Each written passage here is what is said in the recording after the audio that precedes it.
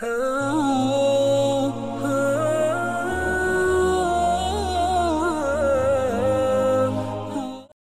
الله الرحمن الرحيم. Assalamu alaikum wa rahmatullahi wa barakatuh, and welcome to the Iqra Network podcast.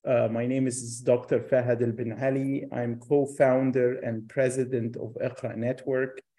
Iqra is an online Quran and Arabic institution founded in 2017. We have students across the world in over 46 countries. We've taught over 1 million hours online. Alhamdulillah. Our podcast has started 2 years ago, and over the past 2 years, we've been interviewing Muslims in our community who we can learn from, who can inspire us, and who come from different areas of expertise, and we can ask them direct questions to learn from them.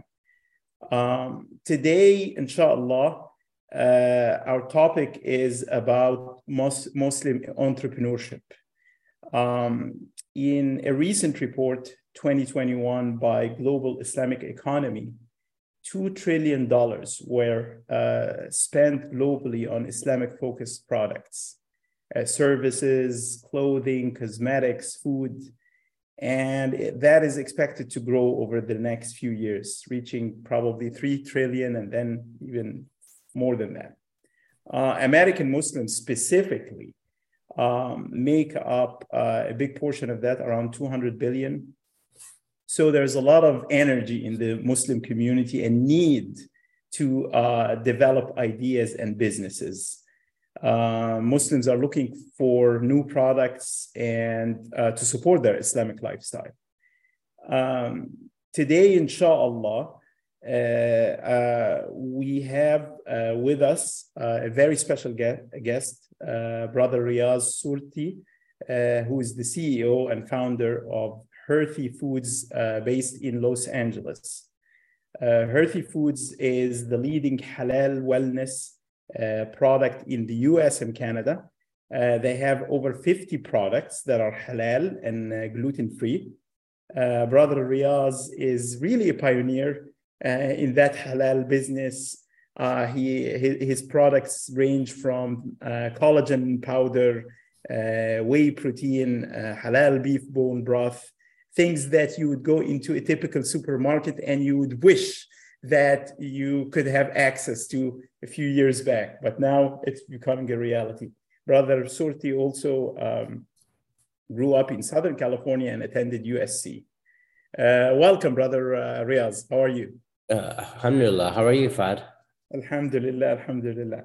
So very exciting story. And I visited your website just before starting, and I looked at the About Us section. And what grasped me immediately was the photo of your mom and your dad, and behind them Taj Mahal.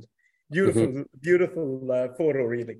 And I wanted to ask you, and start with that. How did that all begin? I think there was kind of there's a deep story there, especially having your mom and your dad on your website. So can you give us a little bit about the motivation and the background? I remember when I was in high school, I went to Surti High School, and I was 16 years old, and I asked my dad, I told my dad I wasn't doing good in school, and he was really surprised about that, because my sister was, a straight A student, my brother was a straight A student, okay, and I was, just literally failing high school, okay, and I told my dad, I don't particularly like school. I don't want to be in school. Okay. And my dad was a CPA. Okay. And my brother was a CPA, my sister was a CPA, and my dad was a very sympathetic and very intelligent person. Right. Okay. And anyhow, so I think he told me, hey, go get a job at the local KFC down the street. Okay. And so I think his hopes was to make me work at fast food and realize how crummy of a job that could be, how hard of a job that could be, right? Okay, and maybe get me motivated back to go to high school and get good grades, right? So, okay, and then what happened was, so I really loved the job, actually. Okay, I really loved working at KFC, and then I did that for 2 years. Okay, and and I became assistant manager. And then, and I just really enjoyed it. Just, being in a fast food company, I really enjoyed it. I thought it was like the time of my life. And then 2 years later, I became assistant manager. And then I told my dad, this KFC is for sale. Okay, and can you buy it from me? Okay, and then, like I said, my dad was a CPA. He was a professional. He knew accounting, and he looked at numbers and he said that this is a really good business, and he was very, very endearing person, right? He's very personable, very just intelligent, but very kind-hearted person. Okay, so he approached the franchise owner, and he gave him an offer. Okay, and generally speaking, you have to pay a little bit more if you're an outsider. Okay, so my dad realized that, and he just paid for the restaurant. Okay, and then something crazy happens after we buy the restaurant. My father dies a month later. Okay, and it was really shocking because we bought this restaurant. Okay, and then my siblings were kind of not too happy about that. And okay, then my mom she was really distraught because my dad had died, right? Okay, and then part of the deal of the restaurant was, we had to remodel the restaurant in order to like, part of the purchase price, you have to do an image enhancement, they call it. Okay. And I remember we hired the contractor, and the contractor just, we gave him a deposit. Okay, meaning me. Okay, so I gave him a deposit. Okay, and he knew my dad had passed away recently, and he took the money and ran. Okay, so it was even worse. It was really dealing with the challenge of my father passing, and my siblings weren't too happy with me, and then my mother, I saw the look on my mother's face. It's so sad to see that. Okay, but most people would break them. But for me, at that moment, I realized in my life that no one was going to ever take care of me financially. It became like that. It just became a realization. And then I just saw on my mother's face that, this is my time. I can't mess around. I can't be a pushover anymore. And I was 18 at the time. Okay. And it really just was a game changer for me, And then I just started, through the blessings of my mom, and we just basically got a home loan. Okay, and was able to basically, remodel the restaurant and get it going. Okay, and at the same time, I never, excuse me. At the same time, I never voluntarily ever read a book except for two books. One was the Quran, and one was the autobiography of Malcolm X. Okay, so at 18, I read this book, the autobiography of Malcolm X, and I read this book, and it really just inspires me, right? Okay, and just to see the transformation of this one person and how he transforms from all the challenges in life to become a leading Islamic figure. Okay, and just really, really being proud of his identity, right? And one thing, alhamdulillah, I've always prayed namaz as a kid. I never missed salat, right? Okay? But after reading that book, okay, it really instilled this identity of just being proud of being Muslim, okay? And anyhow, so that's really the story. I bought my second restaurant, my third restaurant, my fourth restaurant. I started adding halal products onto the menu, and I got a lot of notoriety for doing that with KFC. And I started doing things that no one ever thought of before. I was like doing Grubhub before Grubhub started, or Uber Eats, doing my own deliveries. I started, implementing halal, in our facility, same prices as non-halal. And then I started adding halal meat, chicken to Taco Bell products, right? So I had one of those KFCs that was a 2-in-1 store, right? So we're just, it's just a lot of just so much business, and then treating employees properly, right? Giving them opportunities to grow. Okay. And in essence, it just became a really, I think I had the highest volume restaurants, in Southern California. Okay. And I would, and all over LA. So anyhow, so I I just had world's greatest parents that really, believed in me, okay, and also just really worked hard, right? So and then also helping, and reading that book from autobiography of Malcolm X, that really also helped me a lot. So that's kind of like the basic started my basic journey from that. Okay, but I started when I was 18 years old. So and then I can keep going to the story, or just should I want to ask more questions? No, it's fantastic. It's fantastic. One thing that you mentioned, which is faith, and I think the autobiography of Malcolm X, it shows this transformation in faith, and how important faith is in anything that we do. So in your case, you said that you had the Quran and the autobiography of Malcolm X. But you also mentioned things like how you treated your employees. What's your thoughts about how important is faith? It should be a centerpiece in that whole thing of establishing a business. Is this as critical? It's not critical. What's your thoughts about that? Well, I think as far as the employee part of it, there is a hadith of the Prophet ﷺ where he said that pay a man before his sweat dries. So I always, basically, it's about justice, paying people quickly and justice, right? That was one, right? And, what happened was, I should tell you a little more deeper about, see, when the contractor took our money and left, right? Okay, and there was a moment where I didn't have any money to pay the subcontractors.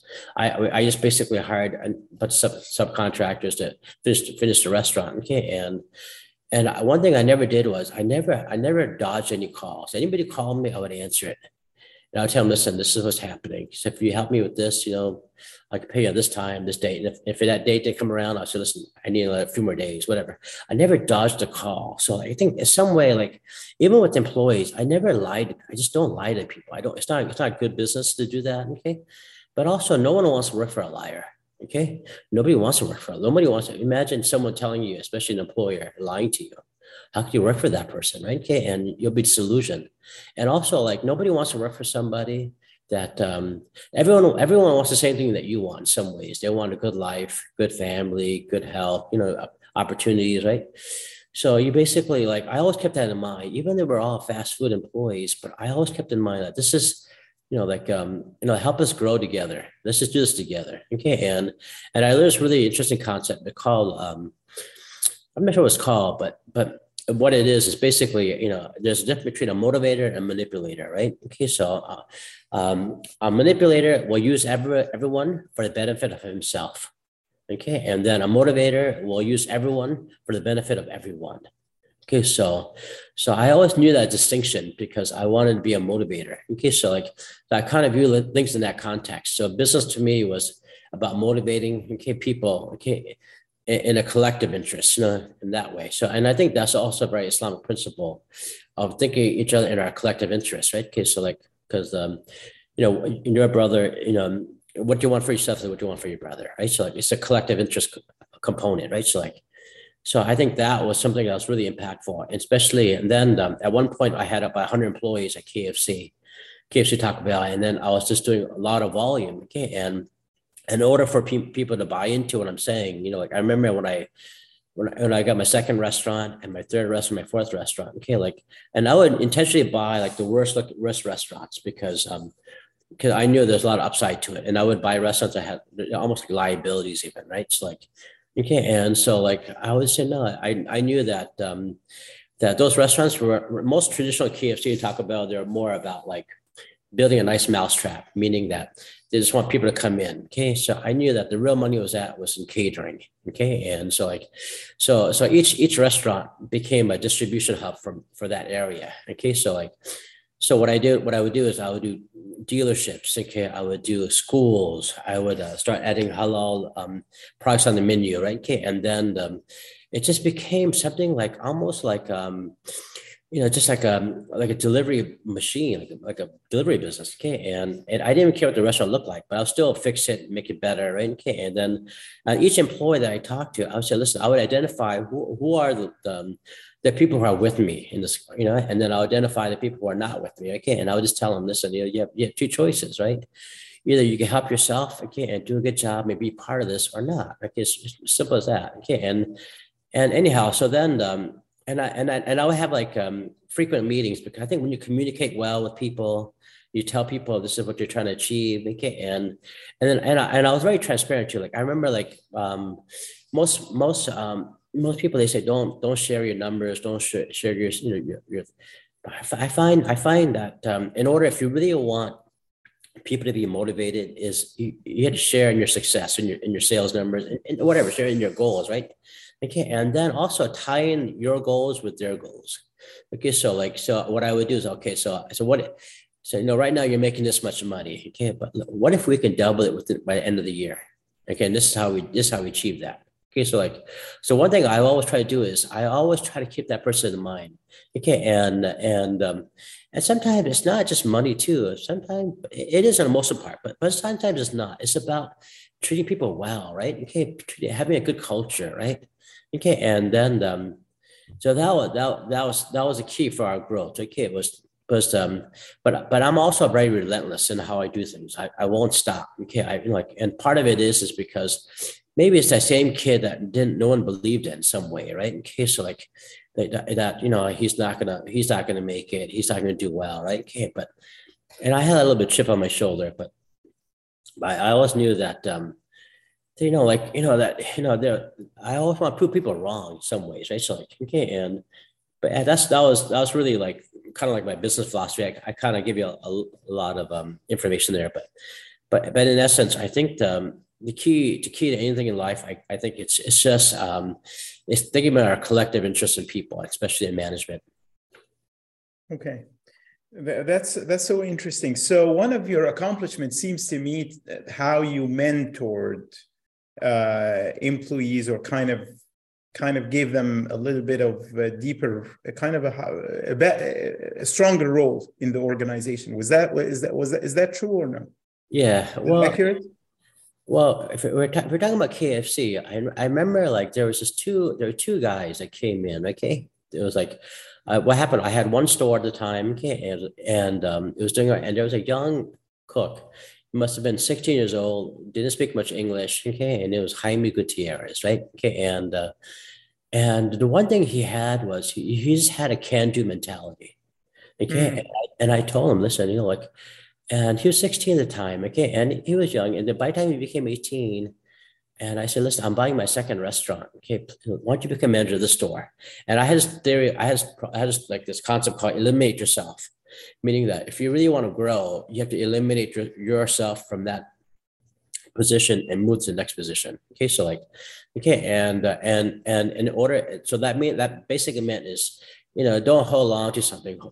Teach somebody else how to do it. Okay, then you can move on to the next position. Okay, and then, so if I want to be instead of just being manager of one really high success restaurant, why just get to the next one? Okay, be a manager of a multi restaurant, and then instead of Jaime being a cook or assistant manager or a manager, become a general manager, right? So I told him, let's be manager of this restaurant in this case particular, right? Okay, and then. And I told Jaime, listen, this our goal. We've done so well with delivery, but we have to continue. Any order that comes in, whether it be a $10 order, $15 order, just drop it off. Okay. And then I realized then they're using their own cars, stuff like that. But the way I told him is, listen, let's get our sales up. That way I can pay you more. Okay. And then he would talk to them in Spanish and English. Right? We had a lot of Hispanic employees. Okay. And then so he basically was kind of like my partner in that way. Okay. And then when I got the second restaurant, I remember Jaime was there. The very first day we took over the restaurant, we had a meeting that Saturday morning, and it must have been 9 employees of that new restaurant we bought. Okay. And so I'm talking to them, and then there was a manager there that was maybe in his 40s or 40, maybe in his 50s, maybe at the time. And at the time I was maybe 27 years old, 26 years old. Right. Okay. And the first thing, so I asked, in the meeting, you have anyone have any questions? And he said, man, how are you so young to be doing this, Okay. And maybe this was incredulous, and maybe in thinking that I could take over this restaurant kind of thing, Okay. And then I remember just saying to him, I don't believe in age. I just believe in performance. Okay. So it doesn't matter how old I am. And even with you, it's all performance based. I don't care what you look like. I don't care what you are. All I care is about your performance. Okay, and so a true meritocracy. Right? It's what I emphasized that day. Okay, and one thing I like I had this concept called fearless cooking back in KFC. Okay, so meaning that they would at the time they wouldn't want to cook that much because they want to throw things away. So they would it wasn't fresh, the food, maybe that. And anyways. But I said, listen, we're going to sell this stuff. Okay. So instead of making this much chicken and a little bit, make a lot more. And then what we'll do is like, we'll come up with these party menus, and these menus were for catering. So there was like dealerships down the street. So I go on to those dealerships and give them our menus. Okay. And said, we'll deliver to you guys. Okay. And then one thing that I thought was interesting was like I never knew what a PO was, purchase order. Okay. So I go to the dealership and say, listen, we have a KFC down the street. I have this really good menu. You can take a look at it. The party menus, you can order, this amount of chicken for, feed 8 to 10 people. And then the check average for maybe like $40, $50 per each, right? For each menu item. Okay. So $10, right? So anyhow, and dealers at the time, they have all these salespeople on the lot. Okay. And so they don't want their salespeople to leave the lot. But at the same time, everyone's all commission based. So if they leave the lot, like they may lose the sales. So I told them. So they said, "Listen, we can't pay you on when you deliver, but we'll give you a purchase order." And I remember saying, "PO, what's the PO?" I've been pissed off. I said, "You want to get me pissed off?" I said, "Yeah, I'll do a purchase order." And I realized it was a purchase order.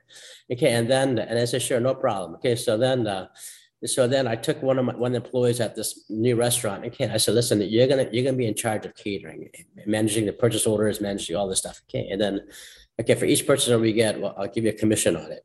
Okay, and so they never. It was just like, and then I realized I told all the employees at the time, everyone's commission based here. Okay, really, you might be hourly, but everyone's commission based. No matter what, we're all collectively work together. We all get part of it. Okay, so it's a lot of incentivizing, and then. Anyway, so then that restaurant that we bought, we just kept increasing the sales. Okay, we started doing more catering on weekends. Okay, and then I realized, why just stick to dealers on weekend? Why just doing cater to everybody? So I bought a fax machine at the time, and then I have people fax in their orders, right? So and I'll put window decals on a window. Let us cater for your next event. Okay, we'll do free delivery kind of thing, and then. Anyhow, we just continued to just grow the company. Okay. And so it wasn't about building a nice mousetrap, getting people to come in. It was about going out and getting the business, right? So it was just a whole different approach. And if you look at now, like things I did 20 years ago, okay, are now that's the way of business now, I guess, Yeah. So fantastic. I'm hearing some keywords here that I would like to kind of get a little bit of more information from you about. Well, you mentioned commission-based. So that seems to motivate people. If you hire kind of a team and they're all commission-based, what's your thought about that? Is that a strategy for an early entrepreneur who's trying to get sales? Does that work? The second question that I have, there's a lot of, it seems that you've done a lot of team building and a lot of motivation, like you have to have this kind of charisma to drive people, to drive the team, to get them out to do things. How important are those two elements, commission and kind of motivating others, basically? And well, I think for our audience, especially the young people, I think if you're sincere, you shine automatically. I think sincerity is really, really key to get people to buy into you. Okay, and if you look at the Prophet Sallallahu Alaihi Wasallam, he was a very sincere man, right? Okay, and he sincerely wanted to lead people in the right path, right? So I think once you show your sincerity, you'll just shine. Okay, so I think that's another way of getting charisma. Is how you talked about it. Okay, so charisma, basically to me, is just being sincere. Okay, but as far as to motivate people and I think part of it was the financial part of it, the commission part of it. Okay, but I sincerely wanted them to make more money. Okay, and so that was part of it. Okay, so I think that was where I knew that there are people in your life that you meet that there are people who are sincerely want to be successful, and there are people who don't sincerely want to be successful, right? Okay, so okay, and for me, I sincerely wanted them to be successful, and I think they saw that. Okay, so and that's where that was that just shifted in mind, and the sooner they saw that, because they'll see other people getting paid extra, getting paid more, right? Okay, and one thing I always really tried was I really tried to like have like communication, like weekly meetings, and then with the general manager, I would even like, for example, like the way I structured that at one point, I had 100 employees at the time, right? I would have my weekly meetings with my general managers. Then each store had we had a manager each store. Okay, so like, and then I'll have like maybe every 2 weeks with the manager of every store. Okay, and then we'll have one a meeting with um, I guess manager one meeting with all the employees once a month. Okay, and then we're all do the talking. Then the general manager is talking. The manager do the talking. Okay, and then we'll give some sort of like a award of some sort. Okay, and some bonuses. Okay, and then we'll have two company wide meetings where like. Okay, and then so it'll be about 100 employees, and we'll either do a picnic on that day, and then or do a Christmas party or a holiday party. Okay, so it's a lot of communication, and then I didn't know that people wanted to talk to me, and what's really bizarre was I wasn't that much older than the people that worked with me, so I was about the same age as they were, right? So I can, I was in my, by the time I got my fourth store, okay, I was in my early 30s, maybe 31, 32. Okay, so like. So I was very relatable, I guess, in some ways. Okay, so so I think that was the reason why I was able to get to really get people attracted to me in that way, through charisma or through sincerity, and also through incentives. Okay, so I had a meeting a few weeks ago, and there was a lot of young entrepreneurs actually in that meeting, and one of them approached me and was talking about marketing. And basically, they're very immersed in their product, developing that product, and they have no idea how to market for that product. They're just so much involved. So do you have any tips on, because marketing can get really expensive, right? If you go online, it can get really expensive. What are kind of good tips there to get started? Well, I think right now we live in the golden age of e-commerce, to be honest with you. Okay, we're getting, so you can, you can market anything to anybody at this point in life, in point in time, right? So like, so I think what, if in terms of marketing, there's different, it keeps evolving, right? Okay, and one of the reasons why like these social media platforms, anywhere from TikTok to Instagram to Facebook, what they've really done in essence is they really I guess allow small companies to grow fast just through like targeted marketing. Okay, and so like, okay, and when something goes viral, that's also something that's really good. But the one thing I would always do in any kind of business or marketing, you have to know who your audience is, right? So like for me, like when I'm gonna kind of jump a little bit forward now. I have a company called Hearthy Foods, right? So like, so I just knew who the audience is. I knew that this audience is, initially was halal. I mean, initially was gluten-free and vegan people. So I was a very niche player in that. Okay, and then halal collagen, halal gelatin, halal bone broth. It was a very niche, so the key to marketing is just knowing that niche, understand niche, and then also continue to like expand on that niche once you start seeing success. Okay, so like, but one thing you also have to remember is that in order to be truly successful in something, you just got to be a little bit, you got to be mainstream, but a little bit different into the mainstream. So it's kind of like, so for example, like for example, marshmallows. Okay, we have marshmallows. Okay, everyone knows what marshmallows is, but no one has a grass-fed bone broth. I mean, a grass-fed halal marshmallow. Okay, so it's kind of like everyone just knows it, but it's a little bit different. So that's the kind of product I would do. Like, so it has to be like mainstream, but just a little bit different, a little bit very niche kind of thing. So that's one thing I would like, I would so that's what maybe in terms of marketing. So it's a lot easier to market something that people kind of want in some ways, right? Okay, but making it a little bit different,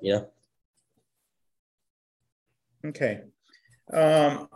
So some, when you're starting your business, I myself have started a couple of companies, and I know, the first few years I'm so involved in the product, and at some point, sometimes you need to pivot, and you realize that, and that's actually what we've done was we pivoted. What are kind of red flags here that you might need to pivot, or you might need actually even to close up shop because it's not, this idea is not working. Are there any kind of red flags? Yeah, there are. I think the one thing I did open up a restaurant, okay, after I sold my KFC restaurant, okay, and I'll go back to what happened when I sold the KFC restaurant. Okay, so then like so when I was 35, okay, like I saw all my KFC restaurants. I had the highest volume restaurants, and they're just doing so well, right? Okay, and I remember it was really abrupt ending, but what happened was I got a notice from KFC that I have to discontinue the halal food program. Okay, and so and I got a call, and the most bizarre thing, I got the call, and I had one of those flip phones, like those. I don't remember if it was a brick phone or a flip phone, but I think it was a flip phone at the time. Yeah, this is around 2004, December 2004. I went for Hajj. Okay, I get a call from KFC, and they told me I have to discontinue the halal food program with KFC, and I was so upset about it. You can't, but then, and at the time, I was right in front of the Kaaba.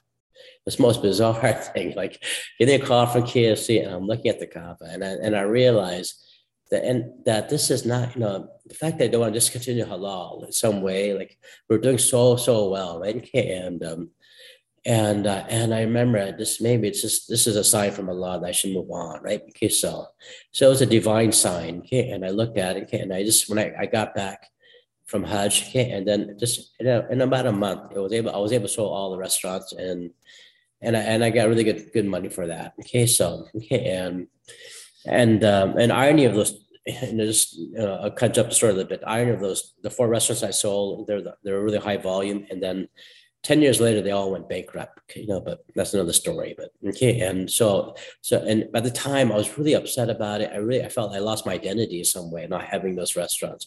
Because I remember like I used to go around and people would meet me, hey, I remember I went to your KFC last night, or people knew me as a halal KFC guy. Came back in the day. So, but anyhow, but now, and look at it in retrospect, that was the best thing that ever happened to me.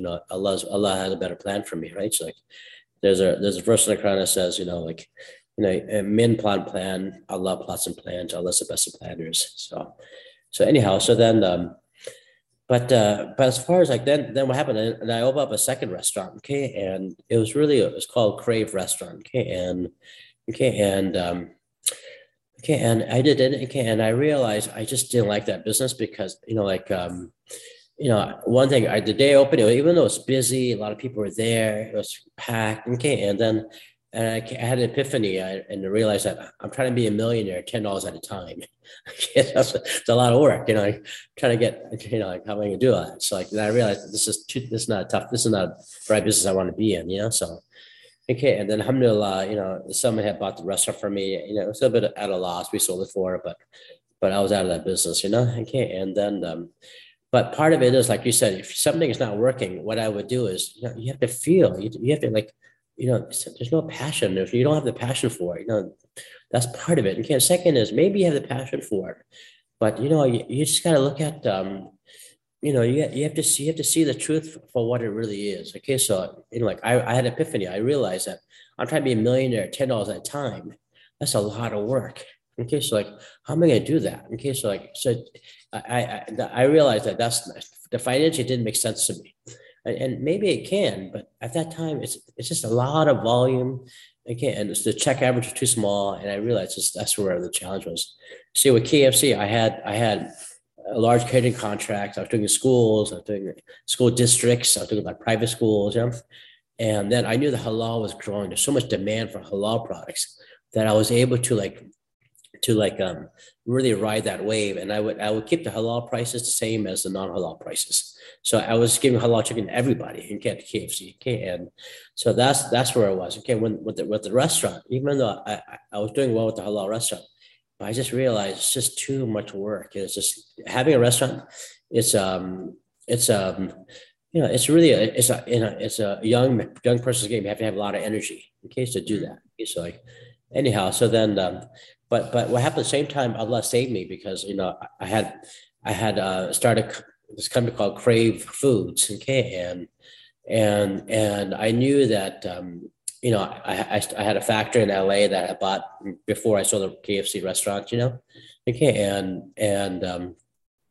And what I did was, I said, oh, well, let me take this factory and be able to start making some industrial food products. Okay, so my first product was called a thing called Crave Rolls. Okay, so I started Crave Rolls and Crave Wings, and you have to be a really really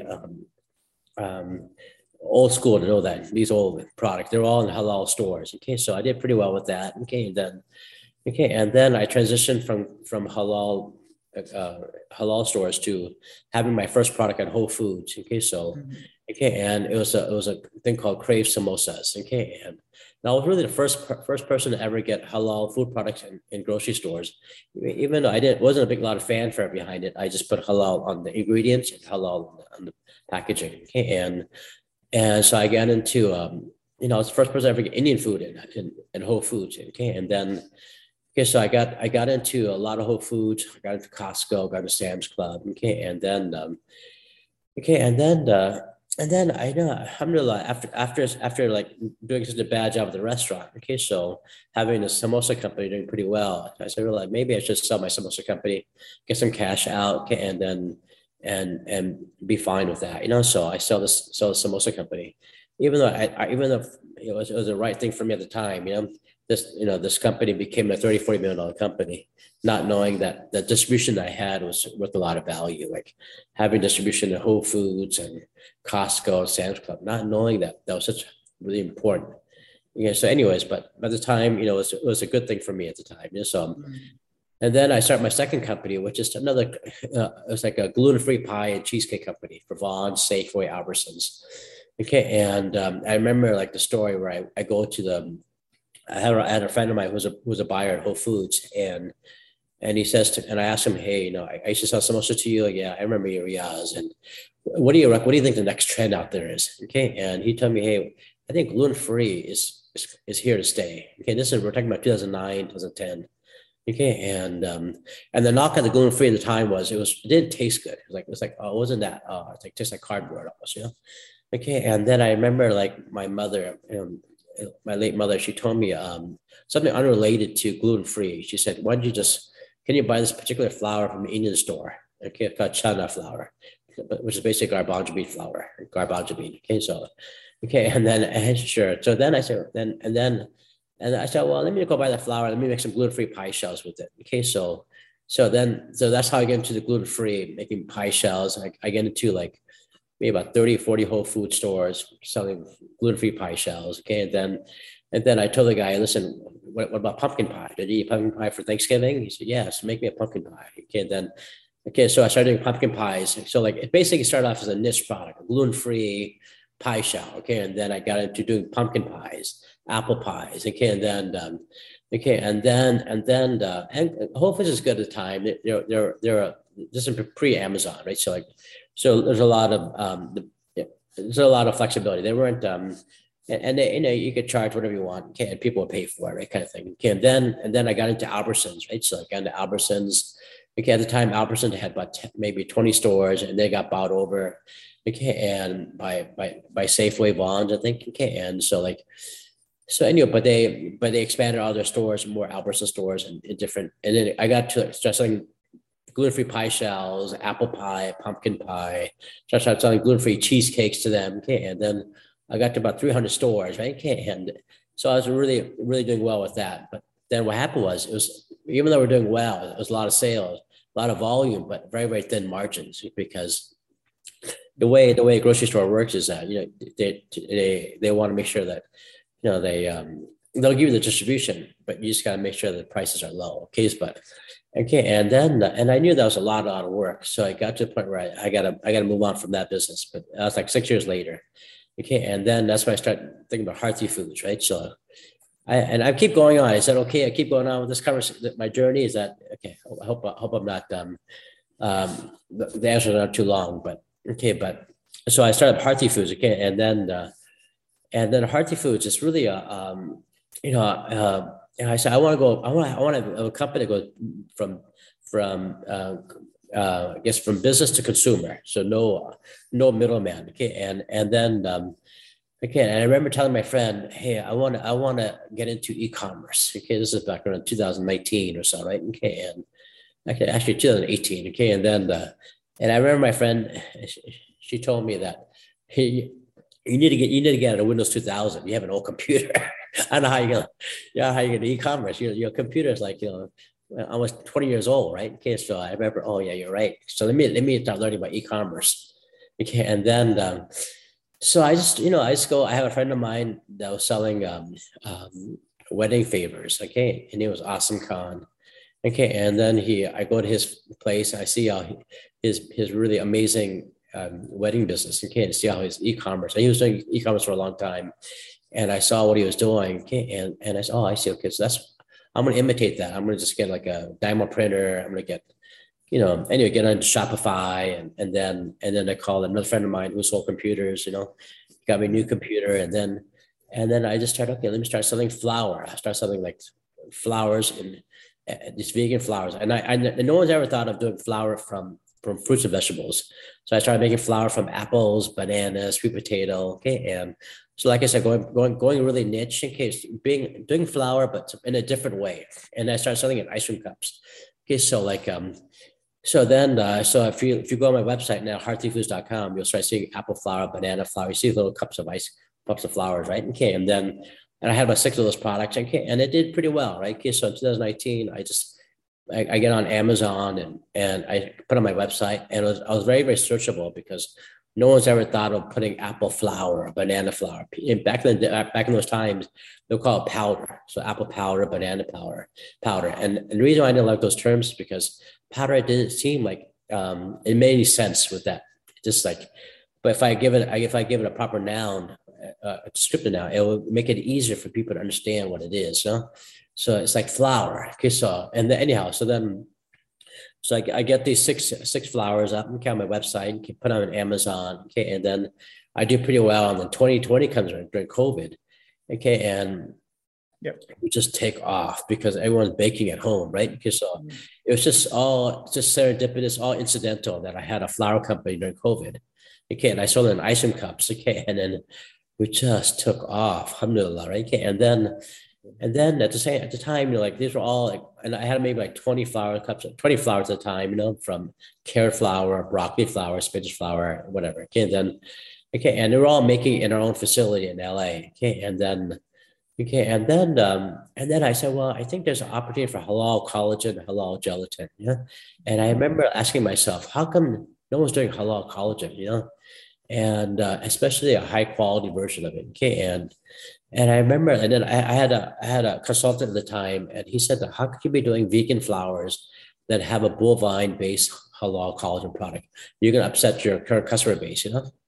And then I remember telling him, I think there's an opportunity here because no one's doing halal collagen. Okay, and at the same time, I don't particularly believe in veganism. That's not my thing. So like, I just want to have a food company and a wellness company. I just want to have, that's what I want. Okay, so like products that I personally believe in. Okay, so then I started doing collagen, halal collagen. Okay, and I remember when I met my manufacturer at the time, my distributor. Okay, I told him, hey, listen, how come don't you do halal collagen? He said, I don't know why. He said, okay, and then so let me help you.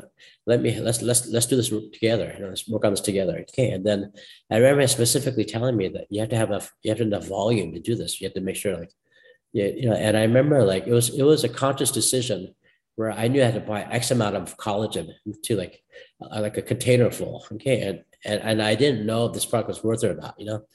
But something in my heart told me that the halal market is being completely ignored, completely.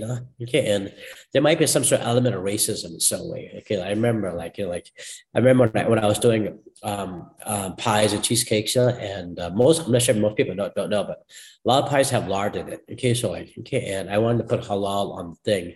I remember some of the retailers said you can't put halal logo on the product.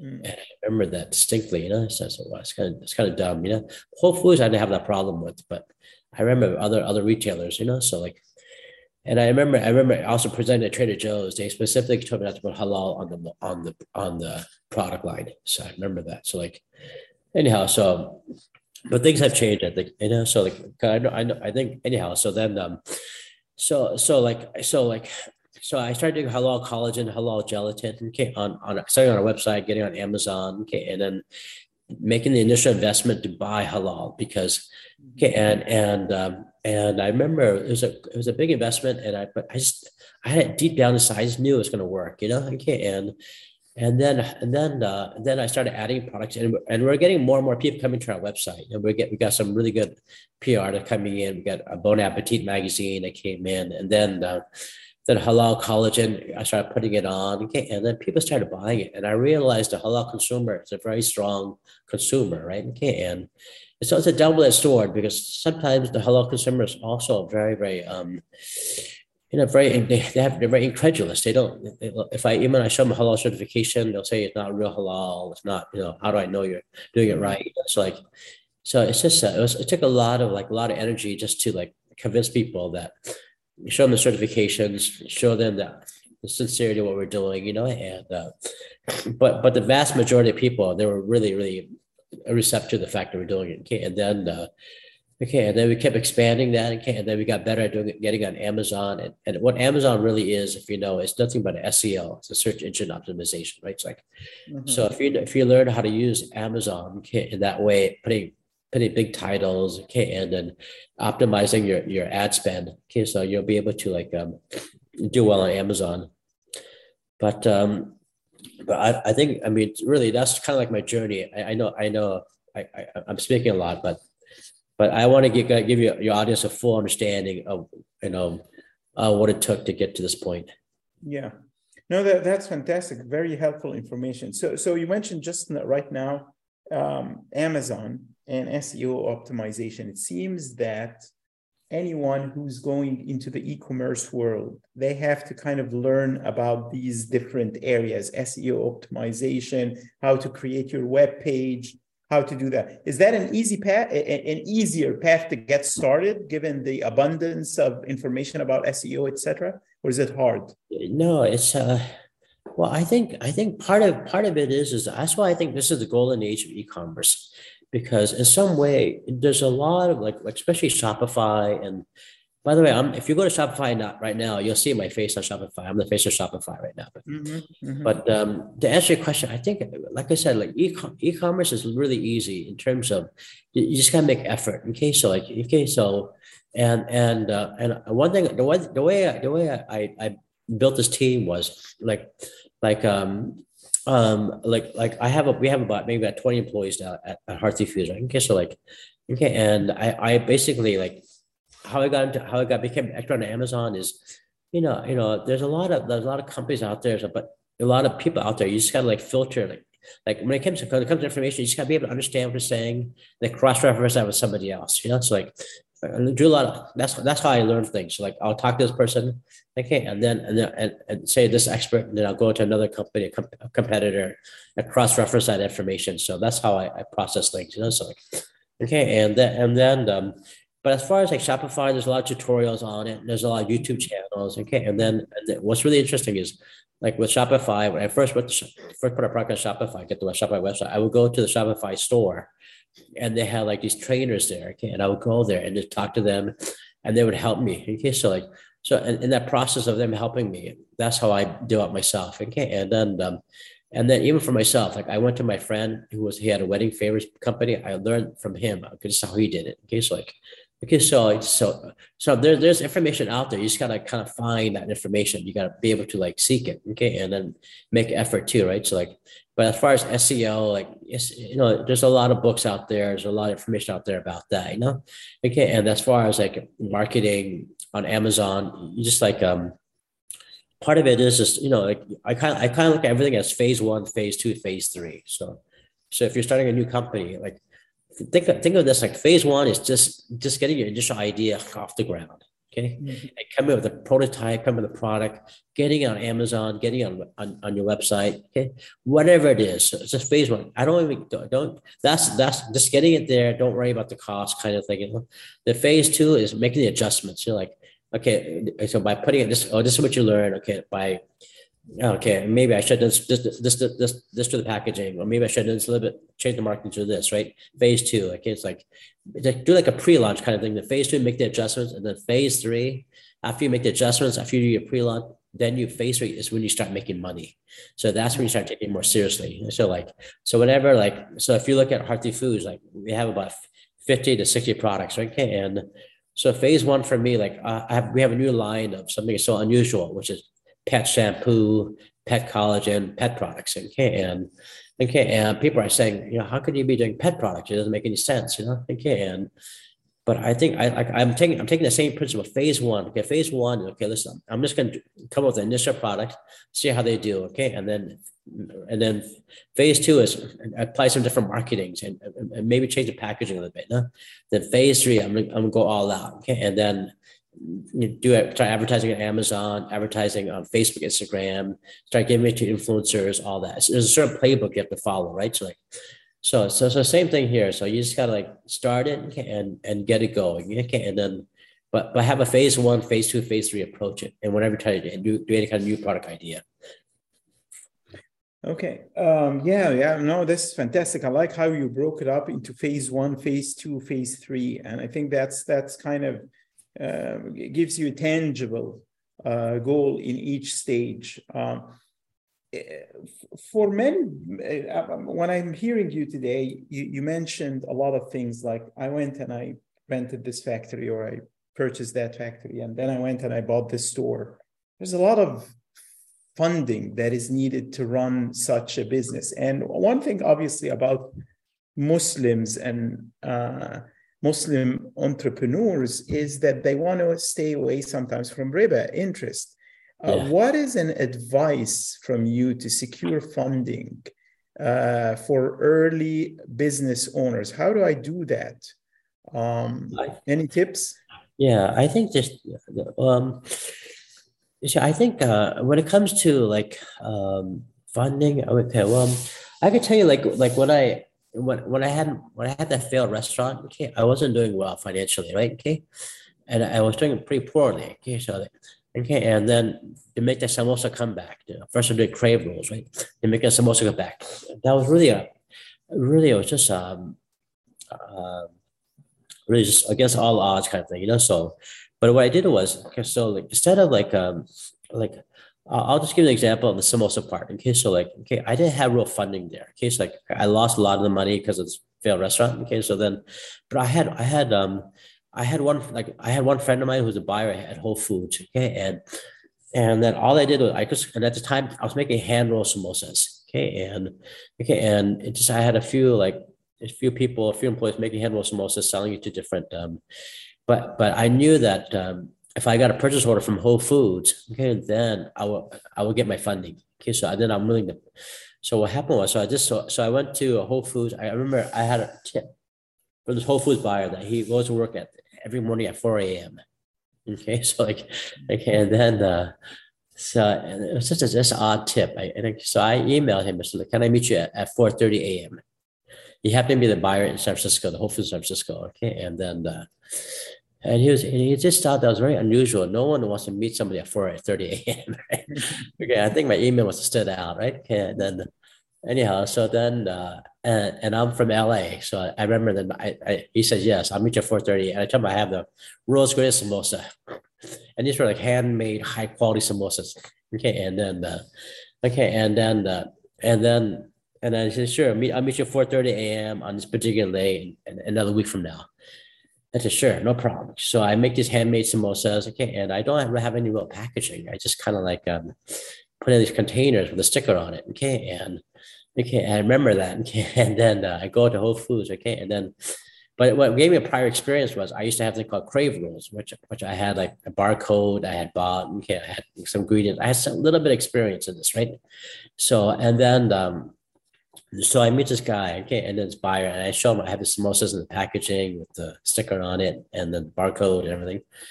And he looked at me and he said, how long have you been doing this for? I said, I've been there for a few years. I told him about crave roll experience. And I was very sincere with him. I told him, I had this other business, I was selling crave rolls, and halal stores, And then he looked at me and said, you know what? you need to improve your packaging. Yeah, okay. And then I said, okay, I understand. I said, all right. So then, but he said, but he asked me one simple question. He asked me, it's hard to get in, but how are you going to stay in? If he asked me, because how you're probably going to move, because you're introducing a samosa that no one's ever heard of. Like no one really knows, right? Okay, so like, yeah, and I said, yeah, sure. So I said, well, I'll do something that I'll do something that'd be that's really gonna move the product. He said, and he asked me, what's that? I said, I want to demo the products. I'm gonna go into the store. I'm gonna go to a little table. I'm gonna make samosas for people to sample out. I'm gonna demo it and I remember demoing the crave rolls at different halal stores and it will sell out. Okay, so like, so I'll demo these products for you. So, and you're gonna demo. Like at the time, Whole Foods, in 2006, 2007, they had about 30 stores or 35 stores in Northern California. So I'll demo every store within, give me about 2 months and I'll demo every store. Okay, I'll drive every weekend and then do it. Okay, and then I'll do multiple stores at one time. And the guy said, that's an incredible answer. He says, it's really good. Okay, so I really, and I think he just believed in me. Just believed in it. Okay? And then I went to a friend of mine who, her name is Shays Khan. Okay, and then he was a designer. He said, listen, I could do your packaging for you. No problem. I'll make the packaging. Okay, so sure. So we do the packaging. He does a really nice job of it. And then these were all Muslim people I was working with some ways. And my own network of people that I knew. Right? Okay, and then we did a photo shoot of samosas and we put the samosas on the, anyway, we did a nice little box of samosas. And I show the buyer and he said, he gave me my first purchase order. Okay, and then I said, well, how am I gonna? So with that money I got, and I was able to buy equipment with it. I was able to it was all organic in a way, some ways, So like, okay, but the one thing that I had going for me before I sold my restaurants, where I made a lot of money, I had bought a factory in LA. So that's the one thing that I had going for me. So in some way, the fact that when KFC told me to discontinue the halal food program, some way, like I didn't want to leave the food business. But it just became like it was just Allah's plan in some ways, So like, so part of it is that one thing I started doing is that I started really having true tawakkul in Allah, like trust in Allah, Okay, and when you have tawakkul in Allah, like it's almost you become very powerful in a way. You just have this attitude of success. You know what I mean? Like this attitude of like that anything is possible, okay, with Allah's help, right? Okay, and so like, anyway, so then that's what happened in my journey. So I just started, even while I was failing in the restaurant, I was doing terrible, but I was doing terrible because I just didn't believe in it. I didn't believe in that business, I can't stand it, but I believed in doing samosas. Like I started, and part of that was just part of what it was, like just having this optimism of faith, that everything's going to work out fine if I start making good moves, okay, and don't make fast decisions, make slow decisions in a lot of ways, right? Don't make fast and talk to people that you trust, part of that. So like this whole like this collective interest, and then making the decisions based on that. But also like, but not don't think that everything has to be right. I mean, it has to be like right the first time. Keep evolving, so like the packaging, my first packaging was samosas, was in a plastic container sticker on it, right? Then I realized I should put it in a box. Okay, then let's get a box made. Let me get the box. I don't need to make thousands of boxes. Maybe make 500 boxes. So even though it costs more, but I just took that approach. I realized it's not about making money in the first round. It's making money on the phase 3 round. Okay, so I was continuing. Even though I'll pay a bit more, not be profitable, whatever, Okay, but I knew the end goal was, and I will call these things investments. Okay, so now if you look at everything I do on my website, everything is all phase 1, phase 2, phase 3. The packaging may not be perfect, but I don't invest a lot in packaging. I don't invest a lot in inventory. I invest very, very little inventory, very little in packaging. I'll pay more for it. I don't even care, right? Okay, and then that's how it happened for me. So like, and I keep building the brand. And I remember when we started Hearty Foods, it was like, and I knew it was just I like the branding, I like the packaging, all that. I really invest in those things, like marketing of the product, marketing the ideas, marketing just the branding element of things. I think that goes a long way. So, but anyhow, but part of it is it's just, but Allah's. I mean, the name Hearty Foods, it's a made up word, right? Okay, And I remember looking at the word Harthi. I just said, "Man, what kind of name is that?" And I'm not sure if I like it. Okay, and then my friend Shays, he said, "Well, it's good. Don't worry, you'll like it." And I'll put a little heart on the bottom of it, no, on the bottom of the Y. I said, "Yeah, you're right. It does look good, you know." Okay, and then I said, "Well," and then I said, "Well," I said, "Shays, what Harthi stand for?" It stands for Heart, Earth, and You. And he told me, "Oh, wow, it's really amazing." Anyways, and then anyhow, so I have to give a lot of credit to Shays for that. And then anyhow, so then but when people saw the first word, like if you Google healthy, it'll come as healthy. It will keep changing it, you know.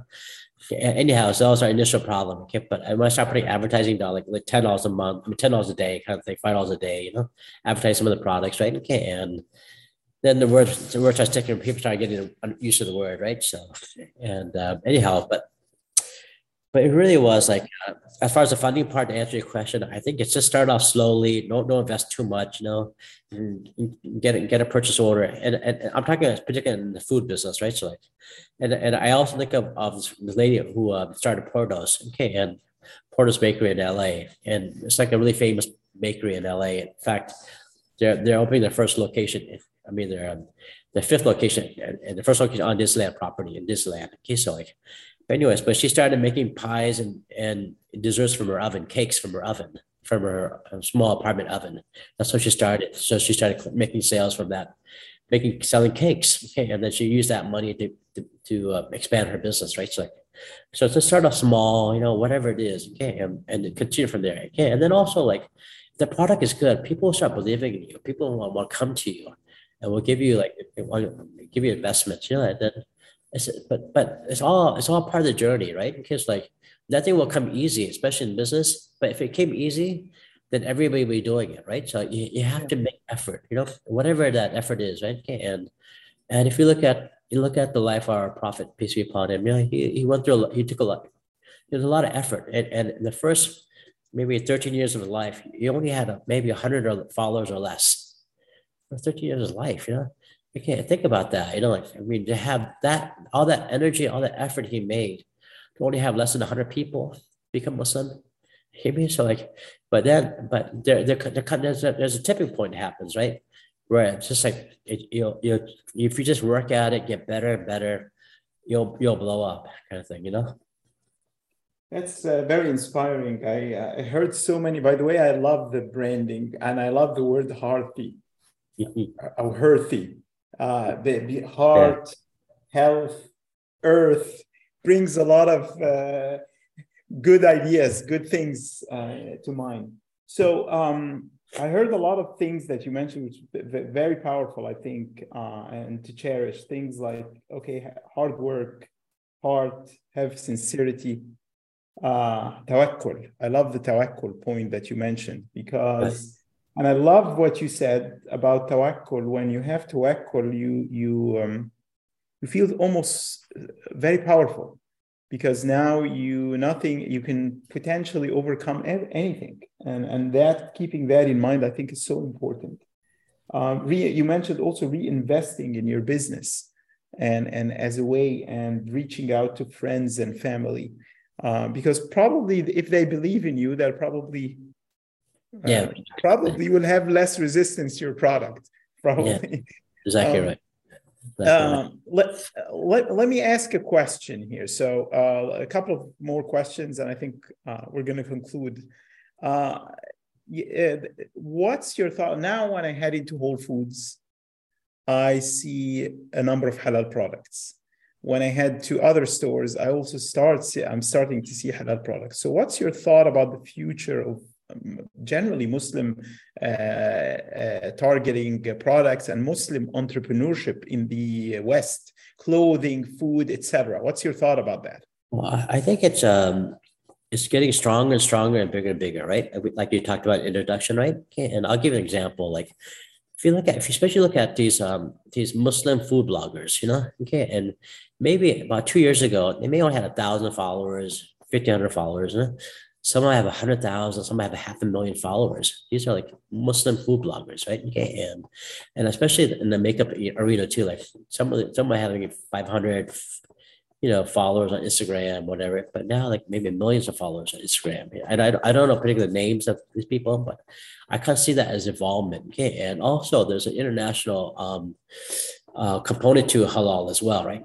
International is a halal standard. Okay, so like, halal is a standard internationally, right? So like, and also like I think if you look at grocery stores today, especially they have dates and dates on every, right in the middle of the thing. And it's no coincidence that they're putting dates right in a day for Ramadan. They don't advertise Ramadan, but they put it right in the front there, against the dates. And then, so I think the halal market is growing, especially like there's really good companies out there. They're doing like Crescent Chicken, doing chicken. They're putting in Costco and different grocery stores in certain pockets of the United States, like Chicago, Houston, New York, in San Francisco. Like there's a high concentration of Muslims, in certain pockets, so it's being recognized, but there is a little bit of resistance out there, but the resistance is not as much as it used to be. That's from my own perspective because the money's too great. The opportunity Are is too. investors more interested in even kind of non-Muslim investors more interested in funding halal businesses? What do you think there? I think so because I think part of it is uh, um, because if a company knows that if they say company X and company Y, right? Okay, company X has halal logo on their product, okay, and company Y doesn't, okay. So if it means 10% more business for that company just by sourcing halal, they're gonna do it, okay, because every company wants to have an edge. Same reason why kosher, right? That's why they're putting kosher on these products because it gives them a little bit of an edge, okay, and because they know that product will get certain people to buy from it. It's kind of like a gluten-free, organic, whatever.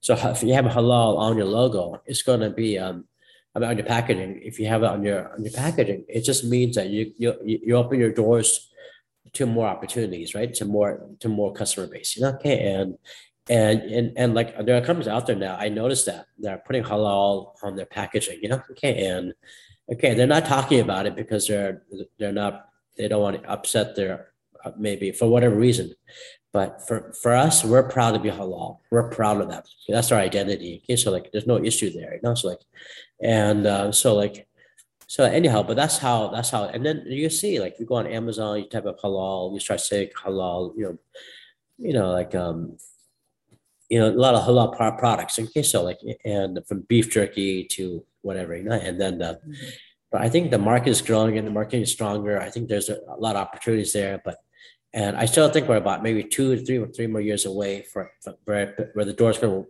completely blow wide open, So like, and as far as most non-Muslim investors, I think they see it too, right? And but most of the investors are I think they're sleeping on it. I don't think there's interest out there, but I think they're missing it. Okay, and they're not really like completely aware of it, how the power of halal is. Okay, so I still think I think, but I have been approached by some VC companies to look at us, and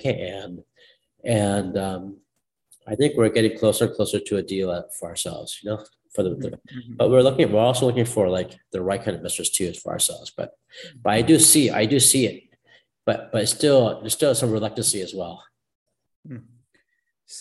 So I think we're almost done for the hour. So let's conclude with one important piece of advice that you would want to give to a young fellow Muslim entrepreneur as he's starting on his company. One advice out of everything we've discussed today, one single thing that you would want to highlight and tell him, just make sure you stick to that. I would say that part of being truly successful is you can't think of yourself as a brand, your own self as a brand, right? Okay, so for example, say like what does your name represent to people? Like like who are you? Like what is your name? For example, like, BMW, the ultimate driving machine, that's a brand. People associate certain things with that company, right?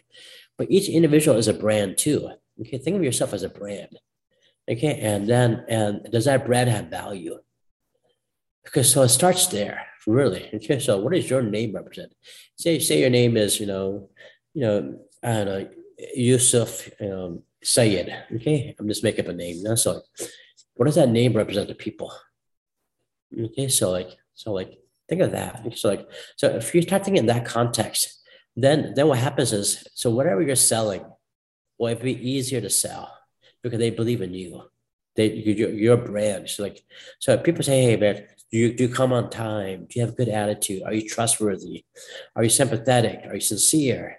So I would start off like when people like in a lot of ways, like I market myself with Hearthy Foods, like I have my own Instagram page. It's a public page, right?